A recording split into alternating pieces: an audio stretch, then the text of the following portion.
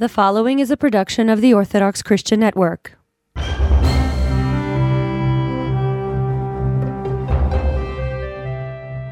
Today we're interviewing Allison from the Be Great Foundation. Allison and her husband Pete Plotas started the Be Great Foundation in November of 2011. Something must have happened back in 2011. Allison, tell us about this foundation and why you got it started. My husband and I established the Be Great Foundation to honor Alexander. We thought it was a pretty cool play on words, like Alexander the Great. We wanted to share our story, and most importantly, not let his experiences just stop because he was no longer with us. Interestingly, both my husband and I work in corporate America, and I joke and say we are laptop people. We lived in a hospital for 6 months with Alexander. He was 13 months old when he passed away due to complications with an immune deficiency. We were on the path with a curative plan for a bone marrow transplant, which he did go through and was successful. However, at 13 months old, sometimes there's just so much that a little 15-pound baby can hold. So after living in the hospital for 6 months, juggling the logistics of never leaving his side, making sure we were the best advocates for him, as well as supporting our daughter, who was 4 years old at the time, there were things we learned, things we saw, things we wish other people had told us about, and it all pointed towards us making a difference and not just letting this experience stop. So just 7 weeks after he passed away, we started Be Great, and we looked at what we had learned in Alexander's experiences, and we decided that 4 programs were the right path for us to really recreate what we've experienced and bring benefit to others. Expanding diagnostics and research in immunology and transplantation, trying to get the word out to increase public cord blood donation, and delivering education programs for families that are going through bone marrow transplant, which is a unique thing in itself. Bone marrow transplant benefits both immune deficiency patients, sickle cell, as well as a variety of cancers. And our 4th program is expediting diagnosis after that abnormal result comes when a baby is born. I didn't know you could do a bone marrow transplant for a child that young. I'm amazed. Yeah, bone marrow transplants can actually happen as early as day 3 after a baby is born, and amazingly for adults through age 70. Allison, let me ask you another question. What do you hope people are going to learn from this? Obviously, you've broken it down into different components, but what is that sort of key component that obviously no one helped you, no one could have prepared you for what you went through with your son, but what do you hope people know now? Well, I hope that people will listen. I hope people will share their experiences. That's the number one thing we wanted to do because we all go through different things in life. And I think the fear of a parent who's in the hospital unexpectedly is no different than the fear we had when Alexander wasn't diagnosed yet. Anyone who's listening today could make a difference in someone's life, again, whether they are a 3-day-old or a 70-year-old through bone marrow transplant. The knowledge that we are trying to get out there about transplantation is absolutely critical. Individuals can go ahead and do a cheek swab through Be the Match. There's plenty of information on our website of how you can get connected. But also, what our foundation is doing directly is sponsoring cord blood kits. So when a expectant family is getting ready to deliver their baby, that cord blood can be utilized for a bone marrow transplant for those life-saving cells. And there's ways that those can be collected, and that's one of the things that we're supporting. Well, that's amazing information. I mean, so how has, if going through this, my wife and I went through this with our 3rd child. He was born prematurely. We didn't do bone marrow, but we spent a month in intensive care. Nobody prepares you for it. You sit there. We were, I guess, fortunate that he came out, but he was born at 4 pounds, 11 ounces. So there's huge amounts of anxiety.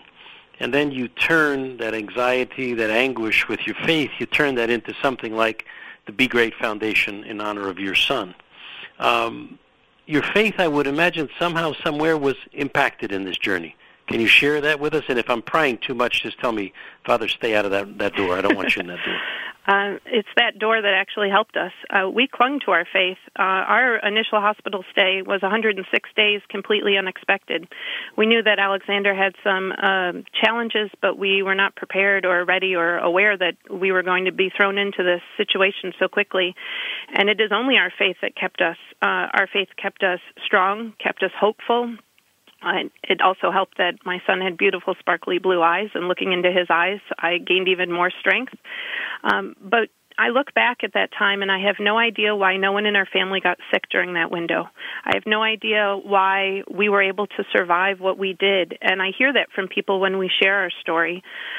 One of the things that I believe our faith carried us through is after he passed away, I sat there and I looked at him and I said, Alexander, this was not a part of the plan. I'm a planner, I'm an organizer. This is not what we expected at all.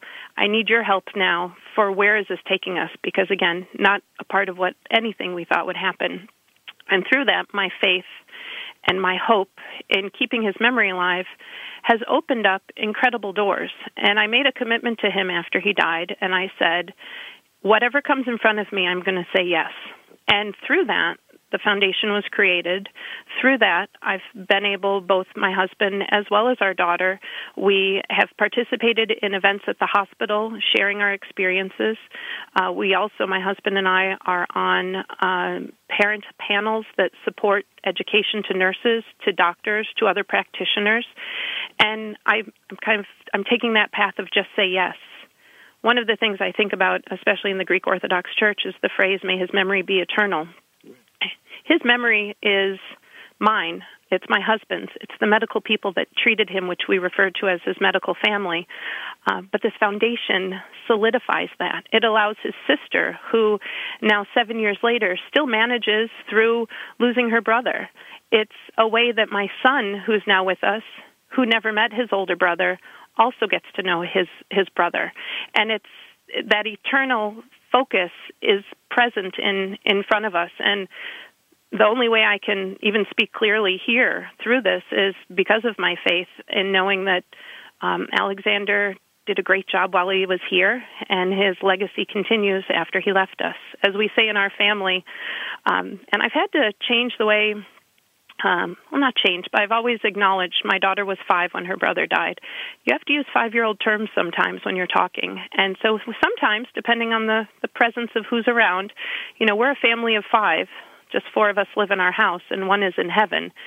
It takes a lot of strength to say that sometimes, especially when you have younger eyes looking at you to make sure that Mommy's keeping it together. Right. Certainly it does.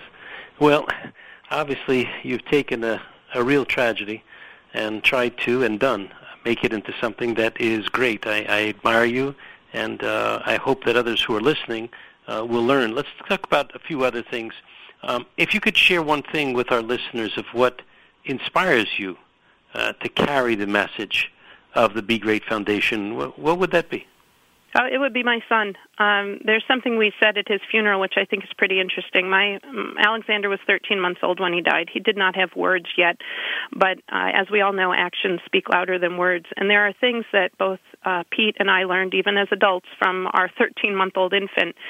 And if I can share, there's something that we said at his funeral that my husband heard that morning beforehand, and I think it's Alexander's words, and it's something that really inspire us, which is smile a lot, be happy, don't complain, take it as it comes. It's a beautiful day every day. Press forward and stay calm. Remain hopeful and trust that things will work out. Look into my eyes and see that I am not afraid. Take courage from me and be strong. Things may get darker before the light shines through. Enjoy each day without expectation and smile a lot and be happy. Those last two lines, enjoy each day without expectation, smile a lot and be happy. That sums up my son's 13 months. He had the naiveness of an infant to not know what he was going through, to not know how challenging a bone marrow transplant can be, or how Pete and I stood there wondering, is someone cutting the grass, getting the mail? Is our 4-year-old being fed?